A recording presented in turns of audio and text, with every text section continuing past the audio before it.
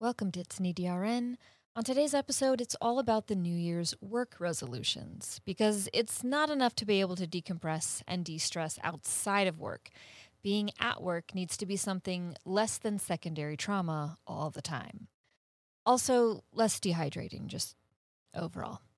I'm your host, an EDRN, and I hope you'll stick around to listen. It's an E, it's a D, it's an EDRN. It's an E, stands for emergency. It's a D, stands for department. It's an ED, not erectile dysfunction. RN, that's a nurse. Episode 33, an EDRN charts by exception.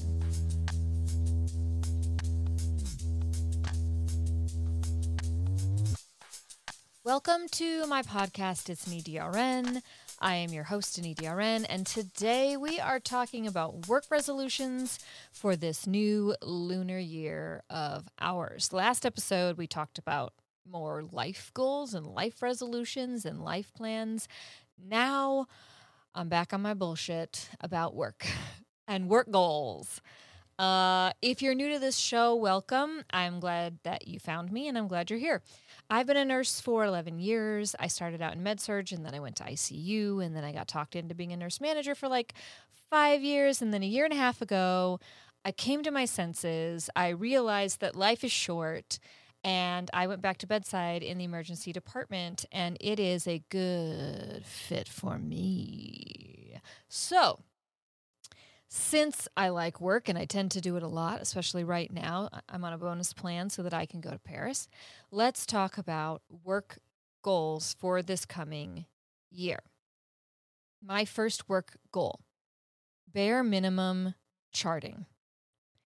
This sounds very controversial, but follow me on this. I am not that nurse who is going to just chart in the greatest of detail body systems that are perfectly normal. So if someone comes in because they sawed their hand off on a rotary saw in their garage and their lung sounds are clear, I'm not going to fill out that entire section with no respiratory complaints, lung sounds clear, bilateral respirations are even, no, what else would you say? I can't even think of what else to say because it's so normal. No accessory muscles used on room air, like all that stuff, okay? Do they have respiratory systems? Or rest systems. Everyone has a respiratory system. I'm starting out great, by the way.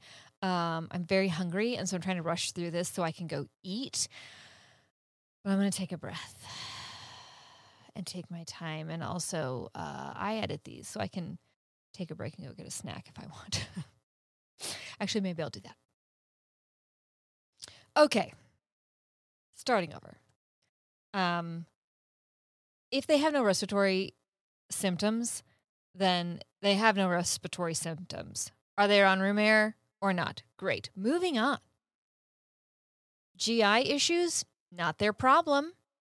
GU issues? Nah, they're peeing. You know what their issue is? They don't have a hand anymore. Sorry, didn't mean to shout. But come on. You know what I mean? Chart what really matters. And by that, I mean vitals and meds. Meds and vitals. Literally no one looks at anything else. And again, controversial statement. But I dare you to ask one of the physicians that you work with what they thought of your body system's charting. They don't fucking know. When they reach out to you, what do they want to know? And what's the patient's blood pressure? Have you given this med yet? Has a physician ever reached out to you and been like, did you hear bowel sounds in all quadrants? Did you find that their posterior lower left lobe was clear or crackles? They're not going to ask you that. They do not care. Vitals and meds, meds and vitals. Here's the thing, though. Charting by exception. If something is messed up, like this person doesn't have a hand on anymore, you're going to chart the shit out of that for sure. I guess integumentary would be a good place to start. Yeah. But otherwise, keep it lean. Don't spend all of your time in front of a computer. The second work goal is I want to promote, like never before, break culture. We are a unionized hospital, which means that for every 4 hours, we get a 15-minute break. Now, that is in addition to our 30-minute break. Do we take those breaks? No. Nah, not really. Although I've got to say, this hospital does a better job at promoting break culture than any other place I've ever worked. Like, breakfast breaks are a thing here. And it's the nurses that I work with who promote this and make it happen. And it's important. You need to take breaks. Breaks are just like non-negotiable. You need to take breaks, and then you need to break your friends. And it's not just for meals. It's not just a breakfast break and a lunch break.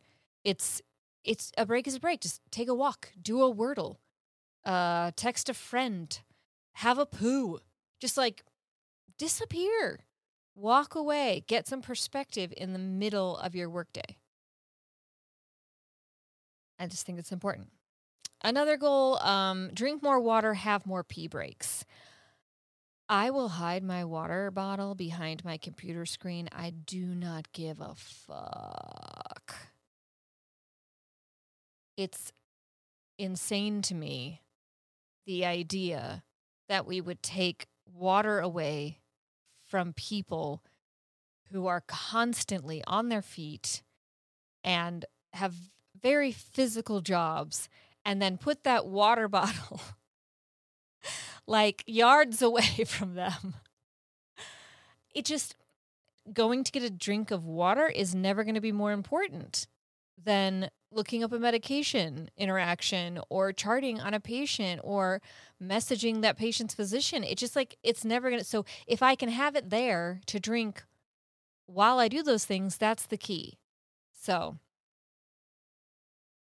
that's what I do. Also, I will announce that I have to pee like a racehorse. Not because I intend to wait that long, but because it normalizes pee culture. Normalize pee culture. Okay? 1 pee during your 12-hour shift is not enough. Every, 3 to 4 hours you should be peeing. Announce it. I'm going to have a pee. I'm going to pee. I'm going to the restroom. I need 5 minutes. I'll be back. It's normal. Normalize it. Another goal I have is that patients will be warm, dry, and well-behaved. Warming patients, obviously, very important post-trauma. They often come in cold, especially in this climate. And warming them can be the difference between a rapid recovery and them developing complications that they will live with for the rest of their lives. Also, patients being dry, so not sitting in their own urine. Speaking of pee culture, not that kind of pee culture. Feces, sweat. I had a patient come in recently, had a stroke in a swimming pool, so he came in just soaked. I don't want that for my patient. I want them warm. I want them dry. I want them on a PureWick or a condom cath or a Foley if we're all goddamn lucky. And they will be well behaved. And if they're not well behaved, they may leave. I have no problem with that. These are important things. And again, going back to the charting by exception, if you are constantly charting, your patients suffer. The more time you can spend with your patients, the more you're going to find that they need. Because once you get them warm and dry, maybe you can clean up around that lack on their head.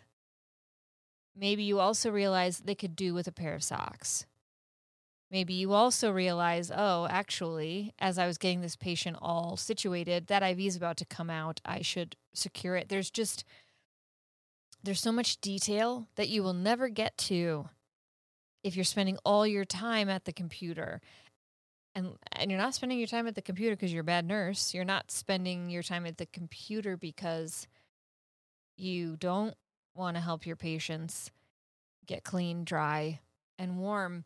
You're spending time at the computer because we've all been sold this line, this tale, that if you don't chart your ass off in every single category, you could be taken to court and prosecuted for your charting.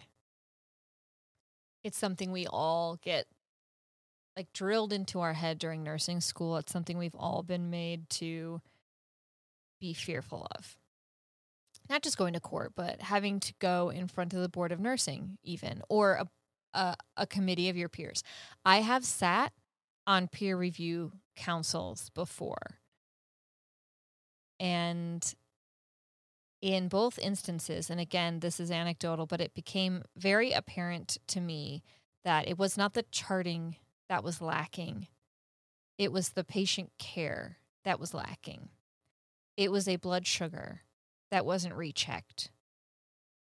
It was a stroke patient or a head bleed that didn't have a pupil reassessment. It was things like that. It was actual interventions. So yes, chart your interventions, but as previously mentioned, chart by exception. Obviously, a patient who's coming in for a stroke and getting TPA, those are very important assessments to chart. Do you need to chart pupils every hour on the hour for your guy who comes in with no hand because of rotary saw? No. That would be ridiculous. And if he had by some crazy coincidence, had a spontaneous head bleed, I really don't anticipate that you're going to be disciplined for not doing pupil checks on someone with a hand amputation. You know, like just spend your time where it will do the most good and makes the most sense. And if you're really not sure what that is at this point in your nursing, just keep assessing. I didn't show up on day one of my nursing career and go, I'm going to chart by exception and I feel great about that. No, I charted every little thing because I was still scared shitless by my nursing clinical instructors telling me that if I didn't chart every little thing, I was going to jail. But that's clearly not the case. And little by little, I realized that charting by exception and very focused charting frees you up to do those interventions that really need to be done for your patient. So this is a very elaborate way of saying patients need to be warm, dry, and well-behaved. And also medicate them and do their vitals and everything else. Another goal I have for my work life is the same goal I had for my work life last year, and that is to not get promoted. Do I occasionally charge the unit? Yes. Am I great at it? No. No, I'm not. But are the expectations really damn low when I charge? Yes, they are, and that's exactly what I want. It's exactly how I want it. I have managed to build a reputation of being reliable and being a good intermittent leader, being someone who will occasionally pick up extra shifts, but not always. I'm not the star by any means. And that is perfect. It's perfect. I really like it. Other goals I have for work are kind of superfluous, and I don't know if they're really worth mentioning, like streamlining my morning makeup routine. Number one, why am I wearing makeup to work? I know why, so I can look alive. Number two, I feel good when I wear makeup, probably because of societal standards of beauty that are imposed on us women and female presenting persons. But aside from that, yeah, I don't know why I do it. It would feel better if I didn't. And so I'm going to just kind of think about that.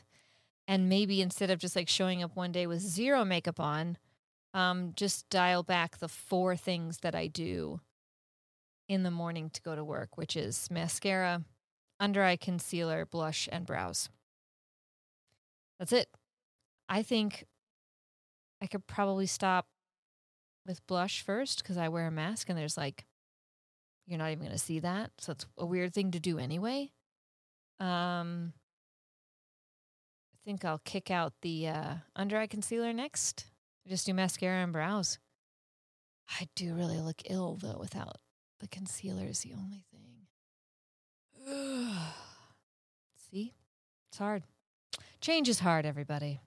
But you can do it. What are we even talking about? Let's get to some tips and tricks. As promised, some tips and tricks for your life at work and how it's going to be so much better than the new year. Tip number 1. Consistency is key. So when charting by exception, the important part is to chart your ass off when it comes to abnormals. Fill in every field in that body system, but also I find that a nice narrative in the comments section will do wonders to jog your memory when 5 months down the line, someone asks about this patient and what you did and how they presented and what your interventions were. And just to say this has literally never happened. To me, in 11 years of nursing, I have never gotten a random email or a random summons to talk about a patient I had 5 months ago. I've heard of it happening. I think I've known one nurse that it did happen to because there was a lawsuit against the hospital, but it's never happened to me.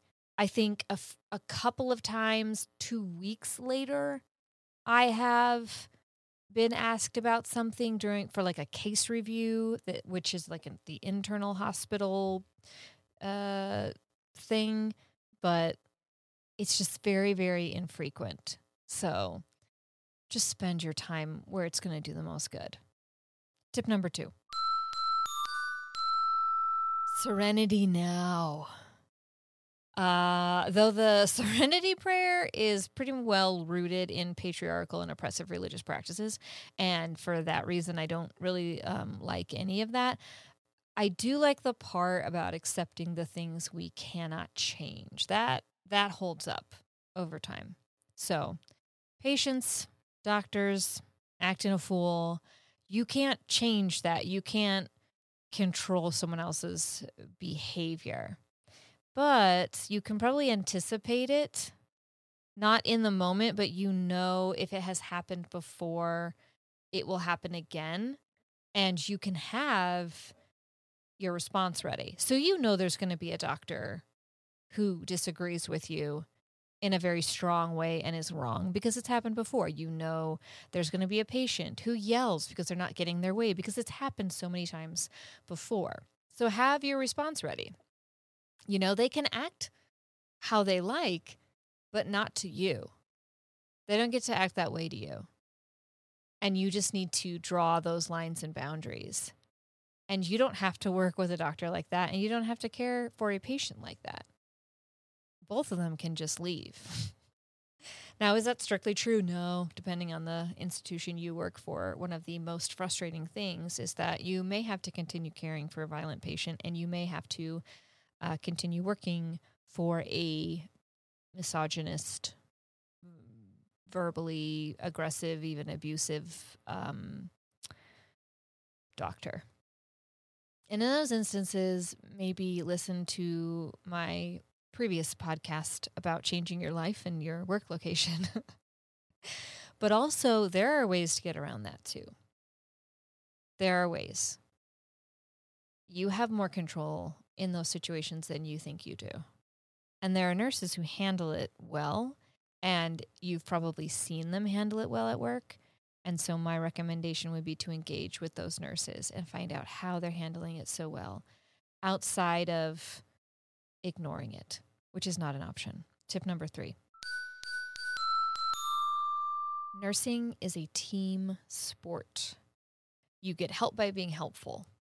You can't be helpful if no one asks you for help, and no one else gets to be helpful if you don't ask them for help. So do it. Ask for help and give help in return. It's a privilege. It is a privilege to help someone because that means they trust you. And it's a privilege for them to help you in return. So ask for it. Allow them to be that person who gets to help out because that, generally speaking, feels good for most people. Also, and I don't think I have to say this, but I will, don't just ask people to do shit because you don't want to do it. We can smell that from a mile away and you're going to get a bad rep. You're going to get a bad reputation for doing that. People are not going to want to help you. So don't even think about it. You probably won't. And lastly, I have one trick. Don't get promoted. Don't do it. Don't do it. You think you will like it. You won't. You think the money will be better. It is not. If you need a change, go work somewhere else. Travel nurse. Go back to school. Leave nursing altogether. Whatever you got to do, just do not get promoted. Don't do it. I hope you've enjoyed this episode. If so, please subscribe, leave a 5-star review on Apple Podcasts, and tell your nurse friends to listen. Less charting, more peeing, Serenity now. Be the team player you want to see in your unit. Nursing is the shit, even when it is shit. It's the best job I've ever had. Don't get promoted. Thank you for listening and have a safe shift. It's an EDRN is written and produced by me. Our senior editor is me. The theme song is written and performed by, tragically, also me. All views and opinions expressed in this podcast are my own and do not reflect the standards and positions of any healthcare entity that I may or may not be working for. Although I am a nurse, things I say in this podcast are not a stand-in for professional medical advice, and everything you hear from randos on the internet should absolutely be validated across multiple other reliable sources.